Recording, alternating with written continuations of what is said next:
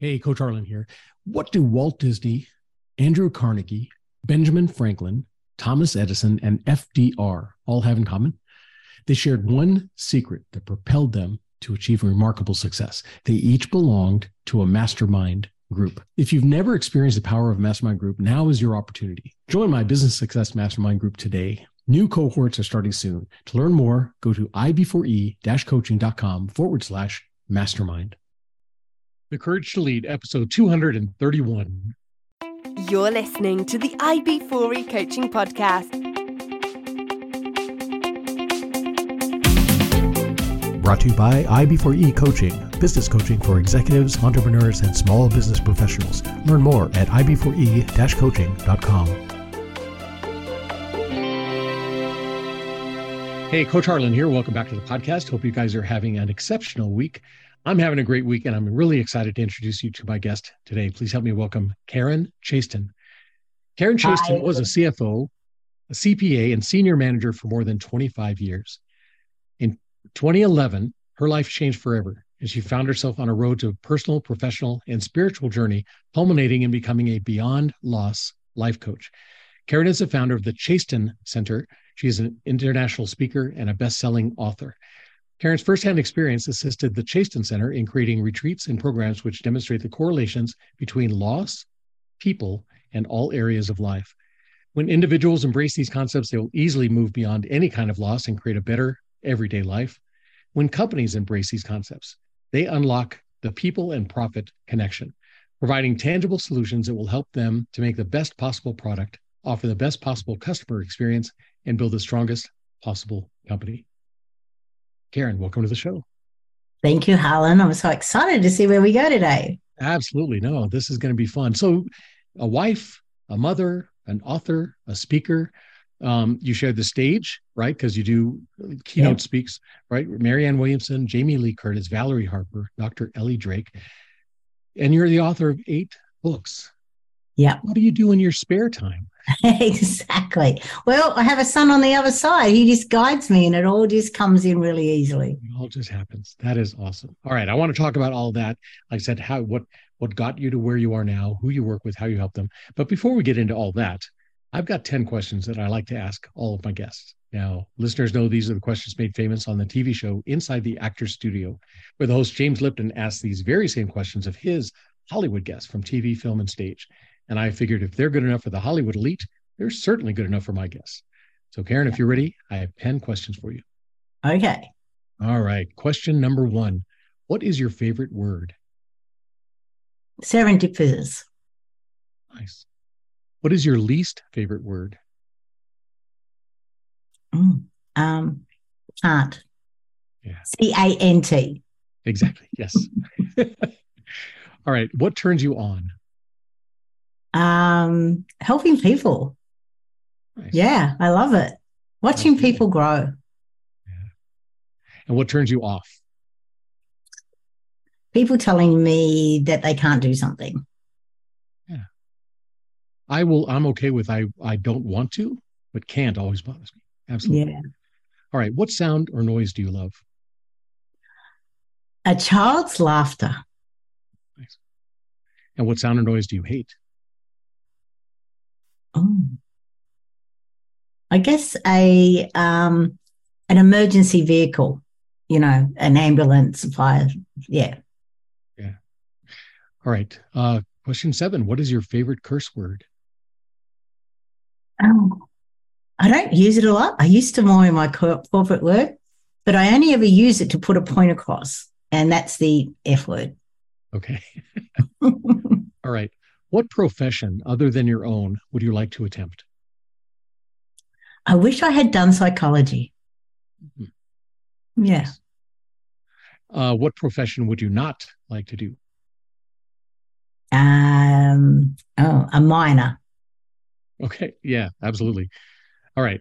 Final question. If heaven exists, what would you like to hear God say when you arrive at the pearly gates? Okay, it does exist. And a high five, you did it. You achieved all that you went down there to achieve this time. Absolutely. This time. Perfect. Yeah. And you have achieved so much, and I'm I'm excited to get into it. So let's take a short break here. When we come back, I want to talk about how you got your start, the things that you're doing now, who you work with, how you help them. And at some point, we'll transition into courage and leadership. Okay? Sounds great. All right, listeners, we'll talk about all of that and probably a lot more right after this. So stick with us. Imagine having a trusted group of CEOs at your disposal. Imagine having your very own peer advisory team who could work you through the problems and questions in your business before you had to make those difficult decisions. Imagine you had a group of advisors that had your back and met for the sole purpose of making you successful in your business. What would you be able to accomplish then? Well, you don't have to imagine anymore. You can have that and more when you join my Business Success Mastermind Group. Join my Business Success Mastermind Group today. Learn more at ib4e-coaching.com/mastermind. And I'm back with my guest, Karen Chaston. Karen, thanks so much for joining us. You're in Australia, correct? Correct. In Queensland, Australia. Very nice. Very nice. One of these days I'm going to get down there. It's on my bucket list. So you're an author. You've got 8 books available. I looked at on Amazon. On your author page, it paints a familiar picture, I think, for corporate people that everybody can identify with. It said that you're perceived to be very successful. Actually, she was living a Groundhog Day existence, working, eating, drinking too much, always in fight mode, her masculine totally denying her feminine side, running on empty, not fulfilled, not understanding that adrenaline in a woman's body causes burnout, exhaustion, and disconnectedness. I bet that resonates with a lot of people. Yeah, like it does the same thing in a man's body, but it's just 10 times worse in a woman's body. It's incredible. And why do women feel like they have to do all of that? I guess men kind of do too, but women seem to take on that mantle a lot more than men. What is it? Yeah. Why do you think women do that? I guess it's because we really haven't been in the workplace all that long. If you sort of think back, we really came in full force after the Second World War. Mm-hmm. And we actually took on a lot of roles during the Second World War because men were not around. And then it was like, I'm getting my independence. I'm finding my voice. And this is the business model on how you succeed. And unfortunately, we didn't have the courage to say, do you know what? This isn't going to work for me, mainly because we had to do it the way men did. And we had to do it more and more and more for us to be recognized. And the ones who did stand out, unfortunately, became very masculine. So that was our role model to, if we want to be successful like them, that's who we have to follow. But now the pendulum is swinging the other way. Now they're saying you need to be more, not feminine, but you need to, there's those soft things that we've kind of let go of. Yeah. Empathy, right? And the social type things. We're starting to swing back in that direction where that's the thing that they're trying to teach these executives now. Yes. It is. And it's humility, it's empathy, it's understanding who you are and being authentic to who you are. And that's what I find a lot of men and women are struggling with at the moment. Yeah. They are like, who am I meant to be? But I know when I left my corporate life, I looked in the mirror and I went, I don't like you. I don't even know who you are. And that's when I started on that journey, which I call the journey to becoming my own best friend. Because you're always great to your own best friend, aren't you? The things you say to them, the way you talk to them, the things you share with them. And unfortunately, a lot of the times we don't speak to ourselves the same way. So I really modeled, okay, I'm going to become my own best friend. So what are the traits and what are the behaviors that I really want to embrace in order for me to be able to look in the mirror every morning and do the old Bonzi salute, where you look there and you go, hey, you're looking good. Exactly. That's awesome. Very cool. Yeah. But yeah, you said you were a busy executive for over 25 years, but then in an instance, everything changed. Yep. And put you on the path you're on. If you don't mind, can you share that story? Yeah. So what happened, it was the 10th of July, 2011. My husband and I woke up. It was a Sunday morning thinking we were going to have a lazy day at home. But unfortunately, within seconds, I was rushing out the back door, looking at my 27-year-old son, Dan, lying there in the fetal position with saliva coming out of his mouth. So we thought he was alive. But within moments, the paramedics arrived and they They just said those words that no parent ever wants to hear. Sorry, madam, he's dead. He probably has been for several hours, which, we thought a healthy 27-year-old Dan had gone out with his mates the night before, separate to his girlfriend. They both had two different events on. For some reason, he left his key at home. He texted her and she left it out for him. We found out a long time after. Actually, Dan told me how he really passed. Probably about 3 years later when I had a three-way conversation with him, which was totally amazing, totally enlightening. But he had come home. He went to pick up his key. He fell over. Everything shook up. Yes, he had drunk way too much, but it wasn't that killed him. His lungs failed him and he went to catch his breath and he couldn't catch his breath. 2 years earlier, he'd been in Scotland and he had pneumonia and had spent a week in hospital. And, at the autopsy the next day, they said that his lungs were so bad that if he'd smoked full on for, say, 10, 12 years, which he hadn't, he couldn't have done a quarter of the damage of what the lungs were. So, yeah. Wow. But, me being my busy executive know-all self, I went to work the next day after his funeral. I just worked harder, ate more, drank more, and I just carried on. And then 15 months later, the universe were like, hey, you were meant to wake up then.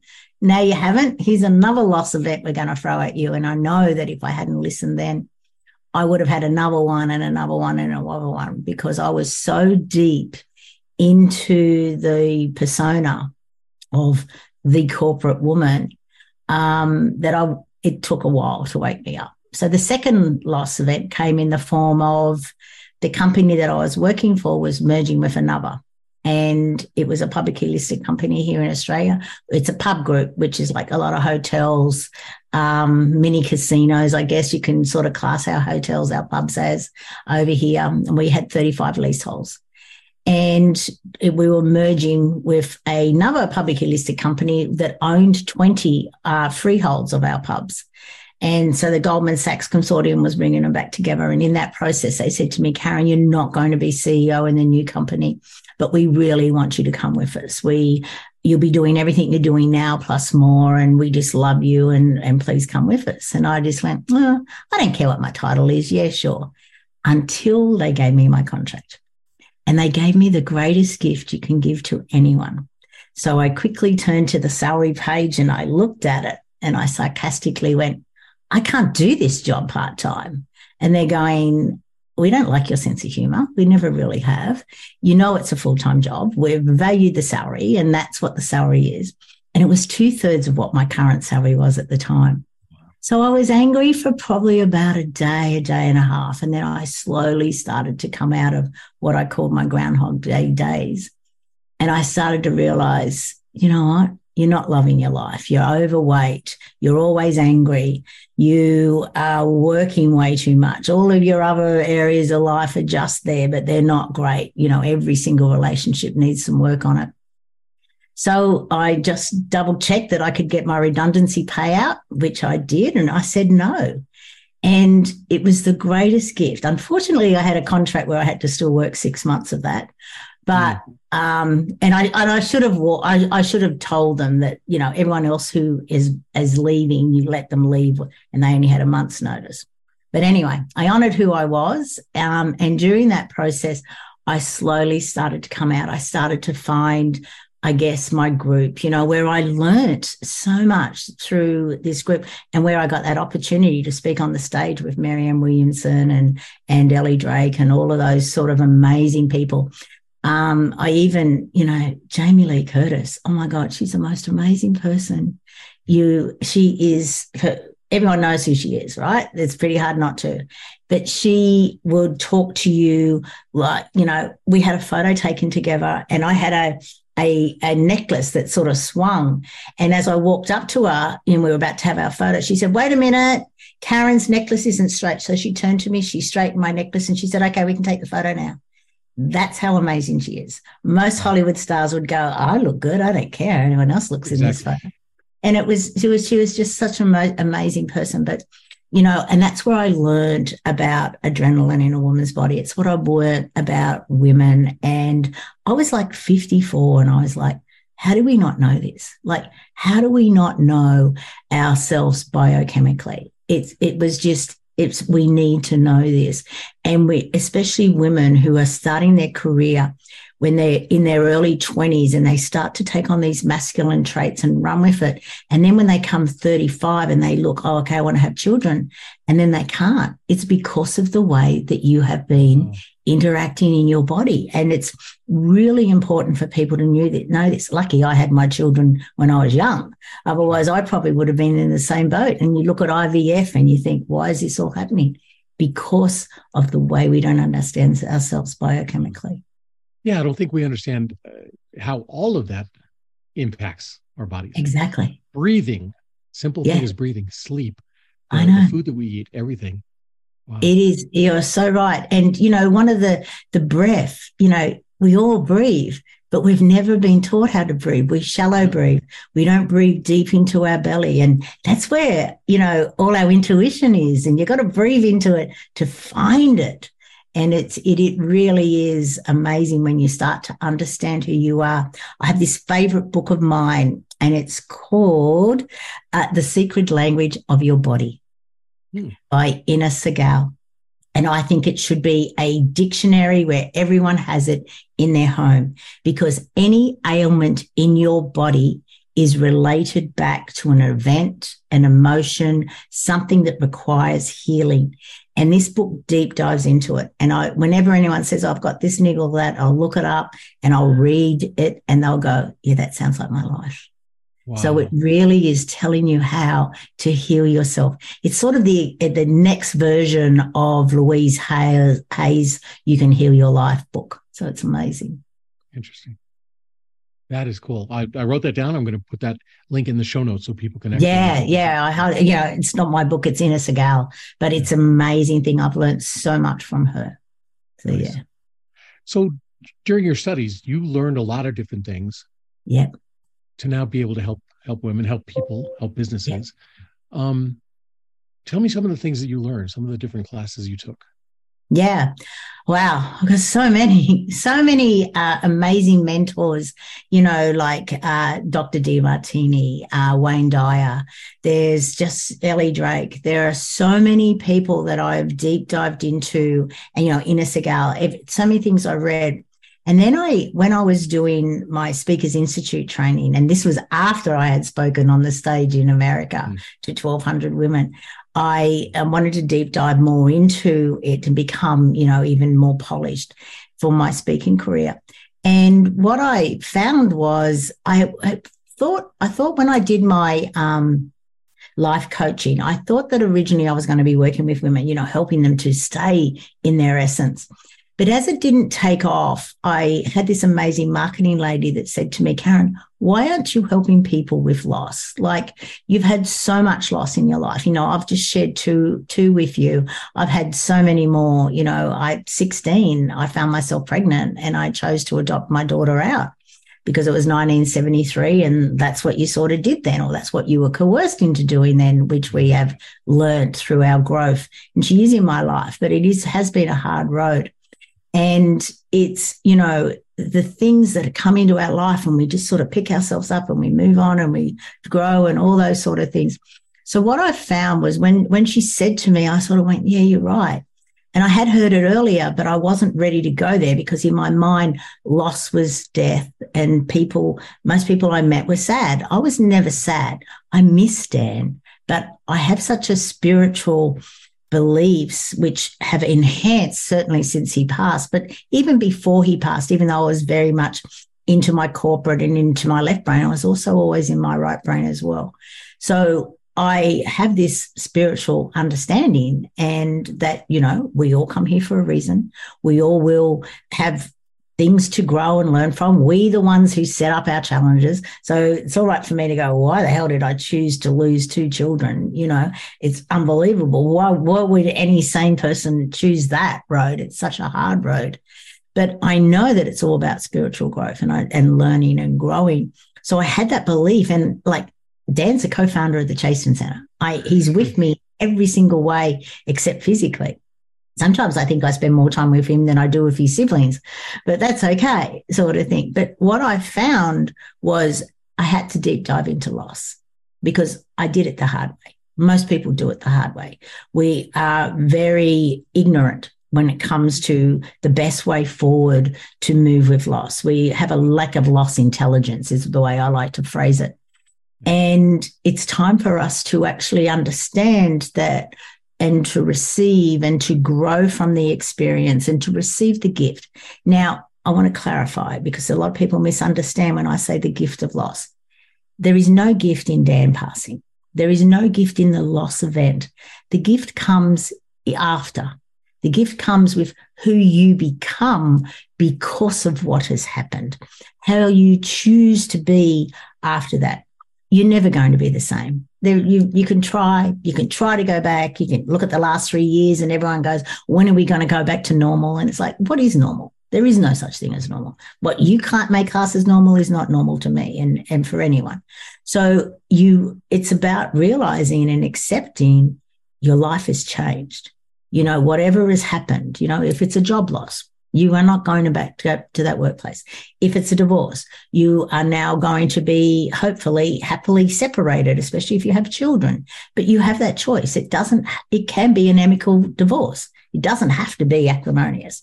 So the more I deep dived into loss, the more I sort of brought in my things that I used to do at work. I was always looking for that better way, with like, especially something that was a mundane task. You know, we didn't have AI around as much as what we do now. And it was like, oh my God, I just can't, it has to be a better way. So I was looking for that better way. And that's what I did with the way that I had processed my 2 major loss events, you know, with Dan passing and then redundancy so close after it, because I love my job and I was really good at my job. But I knew that it was time for me to move on.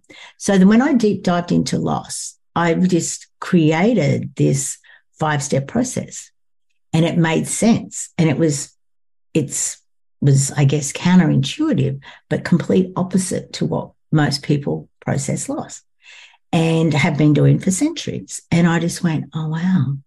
So I ran with it. And then the more I started working with people with it, the more I started to feel, imagine if I understood this when I was in my corporate life, if I understood people the way I understood profits, how different would have I been? What different leader would I have been? What different workplace would have I been part of creating because of this knowledge? And that's when I created the people profits connection. So everything is a flow. And I know that I had to be in that environment for me to want to enhance that environment. Yeah, absolutely. The grieving process and how we deal with loss. Like I said, we're not taught how to do that. We're not taught to grieve. We're not allowed sometimes to grieve. It's like, just take a deep breath and keep going. Yeah. Why is that? Why is that so difficult for people? There are cultures that really handle loss well, and they are, but they're not in the West. No, they're not in the West. Well, from my understanding and I guess from my knowing or beliefs, whatever you want to call it, I call it a knowing. It's because people don't know what to do, so they're uncomfortable. And if you don't know what to do and you don't know what to say, let's avoid it. Like, you know, if I go back to when I had my daughter when I was 16, it was literally, okay, that has happened. We will now never talk about it again. We will now move on. There was no counselling. It was all disenfranchised grief from my behalf. I had to grieve in silence, and I just pushed it down and pushed it down and pushed it down. And I took on a lot of beliefs that came about, but it was also wrong, you know, and that's just one example. But I feel that most people, because of our lack of loss intelligence, is why we don't grieve properly. I can remember talking to a young man a couple of years ago, but even before, I think it was very early 2020, before March, I think it might have been January 2020. And he said, Karen, I have just been to a funeral of a close school friend of ours, and there was 10 of us in a huddle, and we were all going, we have to say something to his parents. Like, we've been in their home many times. We know them. What do we say? And they all stood around and they're going, I don't know what to say. I don't know what to say. What do we do? What do we do? And most of them did nothing. They did not walk up to the parents because they didn't know what to do. And he said, tell me what would have been the best way for us to handle it. And I said, that's what you could have done. He goes, what do you mean? I said, walk up to them and said, I don't know what to say. I have no words. I don't know what you're going through, but I would like to be here for you. Please tell me the best way for me to do that. Yeah. And he went, oh my God, that's so simple. I said, yeah. I said, they don't know what to say. They don't know what to do. This is the first time they've experienced this. They don't know, and they understand that most people don't know. It's so much better than walking up to someone and saying, I'm sorry for your loss. You know, that phrase to me, and it never worried me, and I know I used it before Dan passed, but I got it at me so many times that I ended up going, that is such a tick the box response. And if you see, and then the more you'll see it in movies, you know, when the police go and tell someone something has happened, and even the way they say it is, I've ticked that boss. I'm sorry for your loss. You know what I mean? It's just like, oh my God, don't say that. Say it and get it over with, right? Yeah, that's what it is. I'm so uncomfortable. I just want to make sure that I get this out, and then that's how's it. The family? And how's the rest of the family? It is such, compared to my heartfelt condolences, I truly don't know what you're going through. Like, you can just feel the difference in that response because no one knows. So I feel loss is because we are not educated. And my 5-step process, believe me, I think should be taught in schools, you know, around the 16 to 18 age group. Would you remember it? Maybe not. But when a major loss comes to you, it'll be like that maths problem, you know, that you're in your 30s and you go, oh, what was that formula again? How do I do it? And you go looking up. And that's what I would see people as doing because it just makes sense. And it's the opposite of keep busy, give it time, everything will be all right. All these cliches that we've had. You know, at Dan's funeral, I even had someone come up to me and I know it was because they were uncomfortable. And they said, you're lucky you have other children. Wow. Exactly. And I just went, interesting. And I just went, yeah. You know, and I just thought, what a response. And I get it. Like, I totally get it.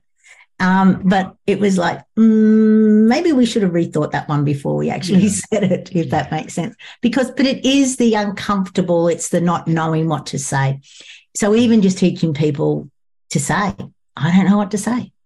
And leave it at that because most people would go, yeah, you're right. What have I done? I've rearranged my talk. So what is that? You say you have a 5-step process that you can help people learn. Can you talk to us about that? Yeah, sure. I'd love to. So the first step is to stop. Complete opposite of keep busy, give it time. You got to stop. I didn't stop. I returned to work the day after Dan's funeral. And in the stopping, that's where you take that breath, that conscious, loving breath, you know, the one where you breathe deep down into your belly. And in your belly is the nerve endings of the vagus nerve. And the vagus nerves goes all the way up to your hypothalamus, which is the brain center. So you're breathing into your brain. And you're breathing past your heart, into your belly, up to your brain. So you've got that cycle working. So what you're actually doing is you're enacting your 3 brains. Your heart, your head, your heart, and your gut. Because that's where most of us, all of us, need to come from. We're too much in our head. You know, even just taking that 12-inch journey into your heart will help you at that time. So when you stop and you do this breathing, you can then start to ask yourself the questions. What does this mean for me now? Where am I going? You know, how can I process this? What's the best thing for me now? And the best thing for me now may be to go and have a lie down. It's in the moment. So you're bringing yourself into every moment. So you start, what is the best thing for me now? What is a better feeling thought? What is it? So you're continually being very conscious and very much in the moment. And then you start to obviously expand your world. but you've got to start with yourself, because you've got to know what's in. My husband and I process Dan's, and my husband is his father. You never know in the world that we live in. So we both process Dan's passing completely different, the completely different way. And so it's about knowing what's best for me, and then what's best for my life, and what does it mean for me now. So once you get past the stopping stage, you move on to the next one, which is the acceptance, right? So that's step 2. Is acceptance. So in acceptance, you start to go even broader out. You start to go, okay, this has happened. This is my new life. This is my new reality. What does it mean for now? And then you go into identify. So identify is where you deep dive into your hopes, dreams, and aspirations that you had for this relationship. So what you've lost is a relationship, okay? And it could be a person, place, or thing. So you've got to understand you and identify what your relationship was. So your hopes, dreams, and aspirations in relationship to this relationship. And you start to identify, okay, the things that can still happen, sure, differently, but because of the loss of this relationship, they can still happen. So you start to identify that. Then you start to also identify, we come back to the relationship, and you start to identify things that you would like to apologize for, things that you would like to forgive, and things that you'd like to acknowledge. Because in every relationship, there's 2 people, and we both do and say things that we wish we hadn't. We also do and say things that we wish we had, that we didn't do. So the more we deep dive into this relationship, now it's really important to understand that there's 3 aspects to every relationship. So there's the physical, the things that we do, the things that we say, the things that we experience together. Then there's the emotional, the very much how we're connected, and the emotions that come up around it. We've got to identify our emotions through the whole relationship. And then, of course, there's a spiritual aspect of it, which is we know we're connected. We're not really sure why we're so connected, but we know there's more to it. So when the relationship ends for whatever reason, the only thing that changes is the physical. The physical is no longer the same as it was before. In Dan's case, he obviously passed, but in a divorce, you now have you won't touch each other the way you used to. But it's understanding those 3 aspects of it. So once you've identified all of that, so you've stopped, you've accepted, and then you've identified, then you go on to complete the relationship. So when I mean complete the relationship is you're always going to be emotionally and spiritually connected. So it's about completing the physical relationship and bringing it to a close. So that you will no longer grieve the relationship. You may have sadness about it, but that's completely different. And that's what it is. And through this process, we bring in that apologize, forgive, and acknowledge. And we bring it into a beautiful letter. And we read it out loud to someone, never the person, whether they're in this realm or not, because that just needs to be read out and physically put out there. The other person will feel it. And that is the complete relationship. And then the 5th step is the pivot. And that's where you deep dive into all areas of your life and you start to create where you would like to be in all areas of your life, and then design it in such a way that I can close that gap so I can get to there. That's the 5-step gift of loss process. Yeah. Because, when I first saw that one of the speaking topics you like to talk about is the gift of loss. And it's like, how is that a gift? How do you make that a gift? But now I understand what you're saying about you can use that to close that relationship. Yeah. Right. Make it complete rather than complete that relationship and then move forward. Yeah. Because one of the things, and I didn't realize this until I was probably about 55, 56. And I was like, I'm a really intelligent woman. Like, why did it take me so long to get this aspect? And what it is you are the only person you are going to spend your entire life with. You do not spend 24/7 with anyone else. So why is it that you are putting yourself last? and giving up on your hopes and dreams and aspirations and not achieving what you came here to achieve. Mm. So that, I guess, is the gift of loss essence. Nice. Very cool. Very cool. So I know you work with people with loss, but you also work with businesses to help them create a better environment for their people. Talk to me about that. How do you use what you've learned with the businesses? Yeah. So it's called the People Profits Connection, and it's a 3-step process, this one. And the first step is the you factor, right? Because we don't deep dive into us. We don't understand us. So that's where we deep dive into the person. And that's why I love to say, give me your worst employee.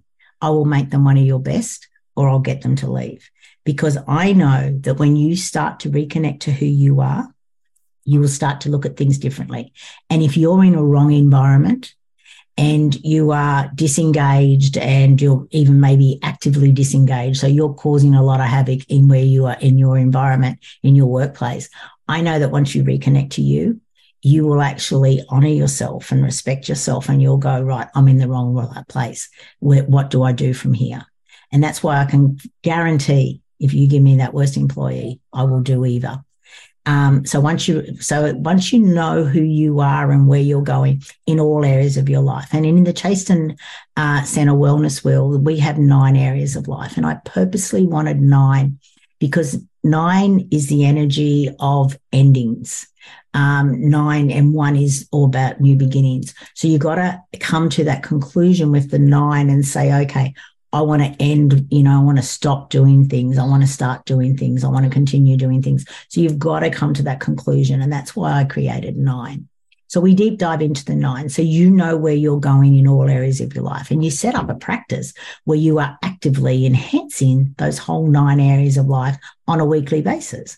Good thing is you don't have to spend as much time in each area of life, but it's a conscious effort of actually, let's move ourselves forward. Then the next step is the know, like, and trust factor. Now, the know, like, and trust factor is not a marketing ploy. It is, let's get to know, like, and trust our fellow employees or colleagues, whatever you want to call them, from the janitor all the way to the chairman of the board. Because once you start to know people and understand them, and you go from actually saying, what's wrong with you, to what's happened to you. Because when we understand people and we understand where they're at, obviously we're going to create a true team dynamic workplace. And we understand what their role is. And more importantly, we may even create better systems where we go, do you know what, you're doing that? Well, I do that for this reason. How about we combine those things and make it better? Because more likely, especially in a large workplace, you've got multiple people doing the same task for a different outcome, but they're still doing the same thing. So let's all come together and let's make that, start to innovate, start to trust, start to watch each other's back, and to have each other's back instead of continually overlooking, going, oh, I know who's coming for me now. And then from there, we create the resilience factor. Now, anyone can learn resilience. You're not born with it or born without it. It's just about knowing what to do when things happen. And so that's what I love to do in companies. It's amazing how different the way we look at things is. That's what it simply comes down to. Back to Wayne Dyer, when you change the way you look at things, the things you look at change, and that's exactly what happens. So yeah. Wow. Yeah, I like what you said about you'll either help the employee or you'll help them leave. Because working with my clients, one thing we start off with is like, what are your core values, right? Yeah. Because every decision you make is based on your core values. In your business, if you set those core values, every decision you make within the company is based on those values. If the core value and this particular employee, if they don't fit, the employee is going to be uncomfortable. They're not going to be as performing at their best. Maybe it's better for them to find someplace where they can thrive. And exactly. room for somebody to come back in, right? So it is exactly. a win-win. Yeah. It's the old getting a fish to climb a tree. It's not going to happen. Yeah. And why hold that person back and say you're a failure? That's not what they're here for, right? No, but they just get into that routine and they get into well, I'm here for the money and I can't leave. And these are the skills that I have. But it's, and that's what the U factor does. It helps them to identify where they really want to be and what are the skills that you require. And if you are going, okay, I need this skills. And it's like, well, maybe if I actually performed a little bit better here, this company will pay for me to actually learn those skills. And I might find that, I want to stay because I'm now in a different role and different way forward. Or it's like, it just makes more sense. They're just not thinking. They need a new perspective. That's all. Absolutely. Very cool. So on the program, we talk about courage. Where do you find the courage to leave the 9-to-5 to create your success? Where do you find the courage to overcome the setbacks, the illnesses, death, divorce, bankruptcy? Where do you find your courage? Where did that come from? I don't know. It was so funny, on the day that Dan passed, I had a message from he was my boss. He was my boss when I originally started the company that I was at that stage. And he had moved on, I think, about a year earlier. And he said, Karen, you're so strong, you'll be fine. And I remember thinking when I read it, but what if I don't want to be? And I knew I would be. But sometimes you just think, can't I not be the strong one? If that makes sense. But you find your inner strength. And I guess it's in my DNA. I look back and when I was writing my first book, which you wouldn't have even seen, I actually have 9 books. I just don't promote it now. Okay. And the reason I don't promote it is my Live, Love by Design is an updated version of my first one. And the first one is called The Journey to Becoming Your Own Best Friend. And it's just outdated to who I am now. I wrote it in 2014, so it's completely, different to who I am. But when I wrote that book and I started talking about, that losing about my journey, I realized that both of my grandmothers had lost a child. My mum's mum had 6 children, and the only one who outlived her was my mother. And, all of her children, she buried 5 children, none of them got to 60, which is huge. And my mum's now just about to turn 93, so it's huge.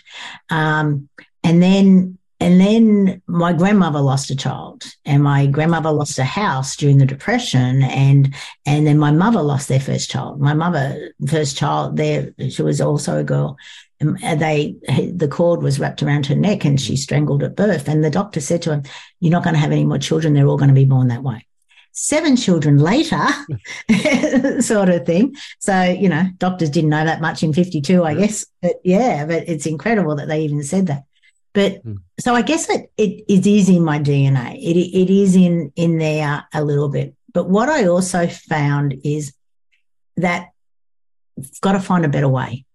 That has been, I guess, a bit of my theme, got to find a better way, got to find a better way. I think that's where my courage comes from, is I've got to find that better way. So it's probably that little bit of curiosity, that's little bit of bucking the system. I guess it's a mixture of all of that, if that makes sense. Sure, absolutely. Yeah. And there are different types of courage, right, that we tap into. Oh, yeah. Intellectual courage, we talk about having the courage to set aside your long-held beliefs or the knowledge you have to make room for new knowledge. Yeah. There's always new knowledge. The empathetic courage, social courage. Is there a type of courage you think is I think that intellectual one, and the more that you describe it, it really is something for you to look at yourself. And that's why the U factor is so important, to look at yourself, to deep dive into your beliefs, and to actually even figure out if they are even your beliefs, because more than likely they're not your beliefs. You've brought them on from your parents, grandparents, teachers, whoever. And to actually go, this belief isn't serving me, so I'm going to change that belief. And when you actually come to that, I'm going to change this belief. So I'm going to look at, opposites. And it's surprising how often you can find as many things that make the belief true as you can that make it not true. But you've got to do that exercise and you've got to come to that. So coming to that for me was huge, because I would sit there and argue my point with people forever, throwing my beliefs onto them. And now it's like, that's an interesting belief you have. It's like, just let it go sort of thing. And meanwhile, thinking to yourself, But what I've also found is, which was really good about, your physicality and understanding things, when I have people speaking to me and sharing their beliefs, which I am certainly not going to take on, I will listen to them and I won't argue them. I'll just go, okay, fair enough. I will cross my legs. And I very rarely cross my legs, because when you're open, when you don't cross your legs and you're open, especially have things coming in, to your sacral area and into there and taking it up into your gut and all that. So I'll cross my legs, so I'll stop that information coming in, so it will stop me from doing anything. And that's something I learned from Ellie Drake, actually. And I thought, wow. And we take on things. Physically, we take on energy and we don't realize we're taking it on. So, yeah, it's a great way to stop that coming in. But one of the courages that, when I was researching it to make sure I understood them all for this thing, spiritual courage is, I've always had a spiritual belief. I was brought up Catholic, and I knew I got a lot of good values from that Catholicism, but I also got a lot of crap. And I also, and I stopped practicing as soon as I left home at 18. But I also knew that there was more, like there's more, the universe, spirituality, God, whatever you want to call it. I always knew that there was more. And I have deep dived into a lot of amazing spiritual books that are out there. And the more that I take it on and understand it, there's a great book that really does bring in the essence of it. And it's called Radical Forgiveness by Colin Tipping. Have you read that, Harlan? No. Oh, it's an amazing book. So the whole concept of it is, no one does anything to you. They do it for you. Okay. Now, this is not an easy concept to embrace, especially when you've had a lot of abuse towards you. Right? It's not an easy concept. And you don't condone the action. You look for the higher reason for it. Now, we're all here. We're all spiritual beings. We're all on a journey and to learn lessons, to grow spiritually. And it's really dense down here, and it's not easy. But when we start to look at people who are maybe our abuser, it's like, how is this for me? How is this helping me? And more than likely, it's helping you to find your voice. It's helping you to set your boundaries. It's helping you to grow and to become the person who you came here to be. And you've, probably have to go through a lot of this sort of stuff to come to it. For example, with my daughter's father, I was angry at him for a very long time that he wasn't the person that I wanted to marry. And I only wanted to marry him once. And I just knew if I married him at, 16 or 17 with a child, we probably wouldn't last. And I also thought that he wasn't the person that, who I wanted to live the rest of my life with. And I was angry at him, because of that, I had to give up my child. I only had those two options. And then you go, no, this was our growth. My daughter and I chose this life so that we could grow spiritually through having these experiences. So that spiritual intelligence and understanding it is not easy, but it does help you to not fear death. It helps you to know that you are going on to another thing. And I think that's where the courage comes from. I don't preach it to anyone, which I think is good. I'll share my ideas, take them, dismiss them. That's okay. It doesn't really matter. But I find great comfort in everything that I do. Like, it gives you purpose. That's what it is. I think it's the purpose. We must be going through all of this for a purpose. Right. If it wasn't for that incident, you may not have found your voice. You may not have found your courage. You may not have found your strength. Exactly. Right? Exactly. And finding your voice is, especially for women, is huge because we're told, don't act like that. Don't do that. I had so many well-meaning men with their advice. Don't act like that, Karen, if you want to go ahead. Don't be that person. Don't be so loud. And I am very loud. I'm one of 7 children, and I'm the shortest of 7 children. You have to. So you have to be loud, yes, sort of thing. And but it is, and it's really surprising. My mother, we'd all go out, and she'd go, shush, everyone's watching, and we'd go, who cares? They only just want to come and join us, sort of thing, because we are so loud. But no, it is finding your voice and learning how to say no. No, without a reason. Just say no. Men do it so beautifully. They say no, and they don't say their reasons why, and they just go, no. Well, and not that's all. what women. Yeah, not all, because I know some people who the excuses is longer than the rest of the conversation, right? It just and you don't do that because then they'll rearrange their request. So you just go no, and that's it. I had a friend in school that you would ask him a question, he'd stop for a second to think. He'd go, no. Yeah. No, thanks. And that was it. You'd have a question because that was the end of it, But that's what it should be for everyone. Yeah. It's no, that doesn't serve me. I've got this little thing that if you ask for a request, a little exercise I go through. Will it bring me joy?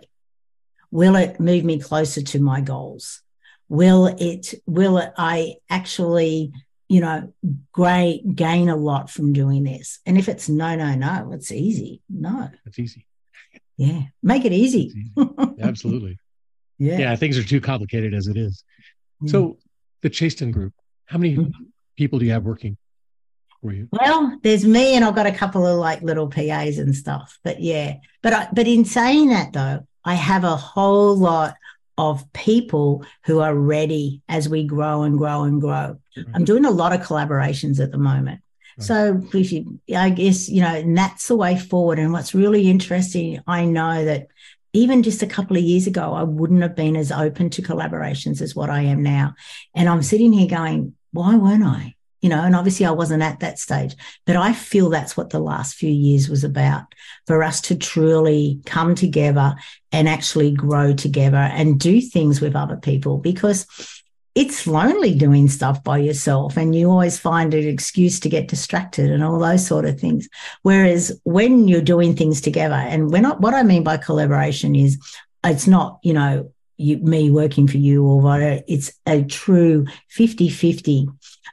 We're doing this and everything we split, and even to the point, I'm working on one now. I'm doing a 2-day retreat workshop with another lady, and at the end, she doesn't have the programs that I have to on-sell at the end, and I'm literally like, yeah, well, but whatever I sell, we split 50-50, and she's going, seriously? And I said, yeah. I said, that's what collaboration is about. I said, and that's how we create it. And I said, I have no problem with that.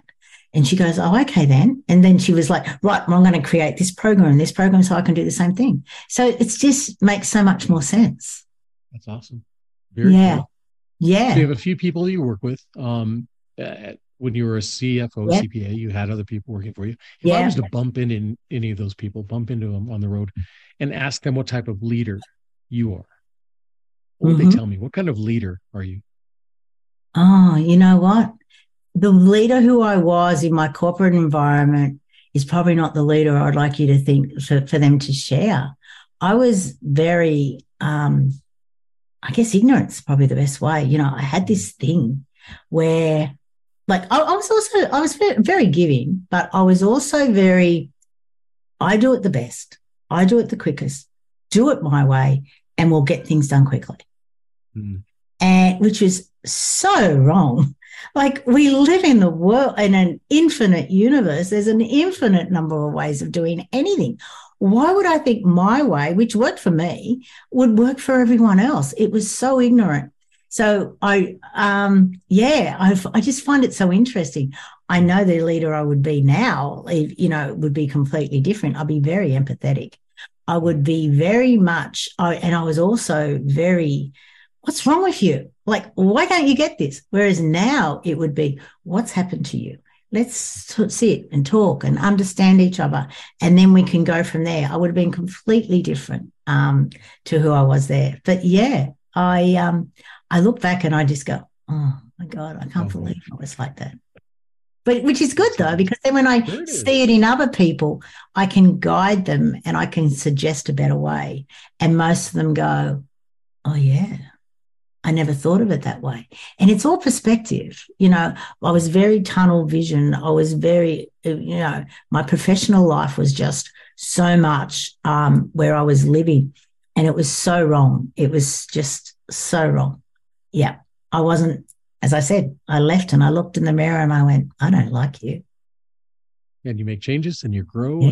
And yeah. And, you know, I a lot of the times I'll share it with you, and you can, you know, edit it in, is I share my 2 passport photos. One's from 2007 and one's from 2017. And I look 10 years younger in the 17 one than I do in the 07. In the 07, my eyes are dead. I'm carrying more weight. I look very masculine. But the eyes are the ones. And I've done nothing apart from deep dive into me and learn how to love me and to become my own best friend. And it makes you look younger. It makes you feel younger. It's your whole perspective is just so much out there. And that's what I love to share with people.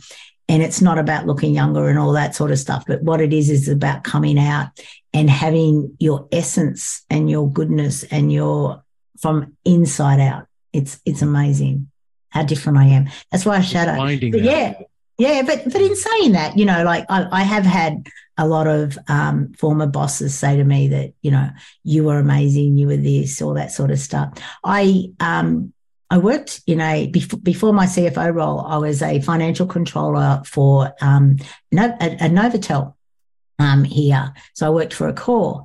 And, you know, the general manager there said, I have never had a financial controller come in and train every leader on understanding financials. And I said, but they need to understand financials. He goes, yeah, I know, but normally they've just done it and just said, this is it. But no, I got them involved in everything.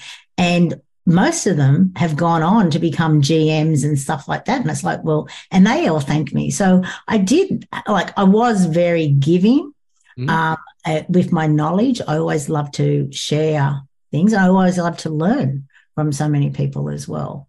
So, yeah, even though you tend to go to, oh, my God, I can't believe I did that as a leader. So ignorant. That's awesome. Yeah. So, and this has been amazing. I wanted to go back to one thing you said earlier. You said that you had a 3-way conversation with Dan. Yeah. Tell me about that. How did that go? It was so amazing. So I was writing my second book, which is called Beyond a Mother's Worst Nightmare. And this was my journey. At that stage, it was in 2014. So it was like my 3-year journey since Dan had passed. And I was guiding people on, you know, a possible best way forward for them, because I found it for me. And I sent it to a friend of mine in America who lives in Atlanta, Georgia, who I had met through Braveheart Women. And I just sent her the script. I said, I've been guided to send this to you, you know, can you read it and let me know? And then she came back a day or so later and she said, I've been told to stop reading. And I went, what? And she goes, yeah, Dan has come through and said, stop reading it. I want you to organise a 3-way conversation with her. And when she said it, I went, oh, I didn't know you did that. Like, I knew you read people's energy. I said, I didn't know that you did that. She goes, of course. So anyway, so she said he has a couple of ground rules that he wants, and they were really easy for me to go, yeah. So we set it up and we had a conversation, and it was him. He was telling me everything. He told me about his death. So I'm going to go in, and this may freak a few people out, but I'm going to tell you. So when he was talking about how he passed, right, because the first thing he said was, Mum, stop telling people it was the alcohol that killed me, because it wasn't. And he said, yes, I drank way too much, but he said that wasn't what killed me, and it's important for people to know. And I went, okay. So he told me the story. And then when he told me, I was obviously crying. And I said, oh, Dan, I'm so sorry. Your dad and I were asleep in the front bedroom, and here you are dying in the back. I said, did you know you were passing? And he said, yes, I did. And I wanted life. He said, I really wanted it, but I just knew I wasn't going to get to keep it. And I said, I'm so sorry that we weren't there. He goes, don't worry, Mum. You and Dad Austral travelled and you helped me pass. And I went, holy S, and I won't say it. I went, holy S. I said, I knew that we all Austral travelled at night during our sleep, but I didn't know we did things like that. And he goes, yeah, we do everything when we're asleep and we're off in the upper universes and doing whatever. He said, you'd be amazed at what we do when we actually sleep. And I just went, oh, my God. And I just felt so much better. So, yeah, I know it'll freak a few of your viewers out, but that's what we do. And now I find that very comforting. That is awesome. Yeah. Very cool. Karen, it is, isn't it? Much. Yeah, no, it's great. It's great I to know. think that you were there. Your spirit was there helping. And Yeah. Nice. And the funny thing about it is probably for about a month, 6 weeks before Dan passed.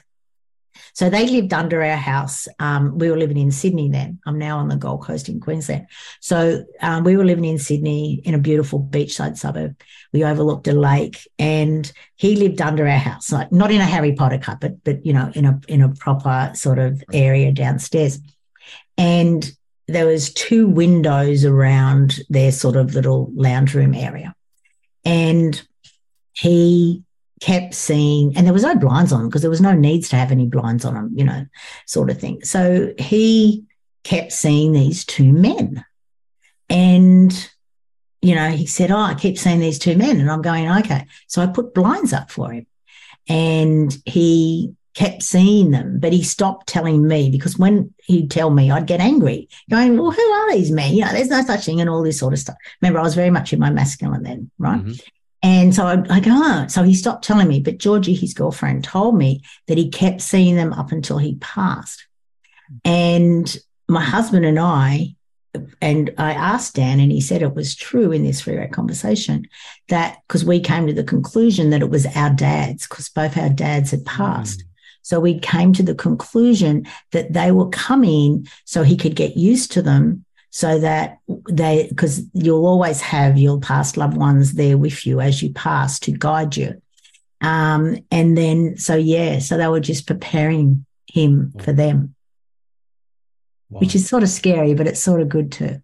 I think it's good. I think it's good to have family. Yeah, to know that we feel like we're alone, but we're not. There's always people. You know, I read a book in 2001 which really helped me, and it was 10 years before Dan passed, and it's called Life on the Other Side. I can't remember what it's called. It's by Sylvia Browner. It might be, I can't remember what it's called. I think it might be Life on the Other Side. I don't know. I've forgotten the name of it. I can't believe it. Anyway, it's a book by Sylvia Brown, and she was an American clairvoyant, well-known medium. And she, from her guides, they told us, you know, she wrote what we do before we come down here, how we set our life up, what happens when we're here, what happens when we go back. And I found great comfort in remembering that when Dan passed, because when we go back, we all are greeted by all our past loved ones. And then we have a party, and then we do a life review. And the life review is, this is what you've set out to do, and this is what you did. Why are there so many differences? Because that's your next spiritual journey, you know, in figuring all that out. So I found great comfort in it. And because he passed so suddenly, a lot of people weren't coping so well. So I bought 10 copies of that book and I gave it out to people, and it really helped them to come back to this is what Dan's doing, this is where he's journeying and stuff like that. But he had superpowers right from the start. Like at his funeral, nothing worked. You know, he made sure that we couldn't show this video of him that may have made him look a bit, you know, as he was, a bit of a larrikin and all that sort of stuff. He was like, no, we're not doing that. I've got powers now. We're stopping that sort of thing. But in saying that, you know, so many people, it rained a little bit on the day of his funeral. So many people saw rainbows. So many people saw Dan number plates as they were driving to or from, the funeral to the wake and all that sort of stuff. So it was really interesting how he very quickly showed us. I was in New Zealand one time in a group with Braveheart Women. Probably early. I don't think I'd written my book, so I think it was early 2014. And, I was out walking with a girlfriend who was with me, and she said, I'm going to run back. And I said, okay, you run back. I'm going to walk back. And on the footpath was a Dan, written into the cement. Wow. And I was like, oh, my God, sort of thing. And I was like, okay, he's got approval. I'm in the right spot sort of thing. So it's amazing how he shows up all the time. He's always showing us that he's around. That's awesome. Yeah, I believe that. I believe they are around. Absolutely. Oh, yeah. You just got to look for the signs. Yeah. Good stuff. Karen, thank you so much. This has been just as great as I thought it was going to be. Oh, good. I'm so glad you said that. This is going to be a great conversation. Yeah. This is It's probably different to where you went, though, where you thought. No, this is perfect. Oh, cool. This was perfect. So if people want to learn more about you and the Chaston Center and things you do and how you can help them, how can they do that? What's your website? So the website is thechastoncenter.com, but center is spelt the English way, not the American way. So CENTRE.com. And, from there you can easily find me. There's videos on there. There's explanations. So, yeah, that's probably the easiest way. I'm in all the other places. Just type in Karen Chaston. I've got such a unique name that I sort of come up pretty well at the top whenever you type Karen Chaston into Google. So that's good. Excellent. Yeah. And your books, they're available on Amazon? Yes, they are. They are all available on there or through my website. There's a bookshelf on my website, so you can easily get them. The gratitude journals, you can get them on Amazon, but they're soft covered. But if you buy them through me, which is roughly the same, you can get the hard covered ones, which are really they just came to me. The Elements Collection gratitude journals, where we can do. You took a lot of the photos in those. Yeah, I took all of the photos except for in fire. I couldn't take the fire photos because I thought if I show up all these fires, they'll go, who is this arsonist around here? Sort of thing. So so the fire photos I didn't take, but every other one I did. The Earth Gratitude Journal, oh my God, 99 photos I required for the book because there's 99 days of gratitude. And I decided that the best place to take it is out at Uluru, which is in the centre of Australia. It's, a big rock. And because it's a protected area, it's very, Aboriginal and our original inhabitants of our amazing country, there's quite a respect. So they don't want, men's and women's business to, be seen and all that sort of stuff. So I had to get approval. I took over 1,000 photos. And I was getting to the stage thinking, I don't think I'm going to get my 99 because no, you can't show that, you can't show this, all this sort of stuff. But I did get there in the end, thankfully. I didn't have to go back and take some more photos from there. But it's such an amazing spiritual place. And, when I went there, I went there. When did I go there? I think it was 2016 when we created that. And so then I was nearly 60 and I was like, why has it taken me so long to come here?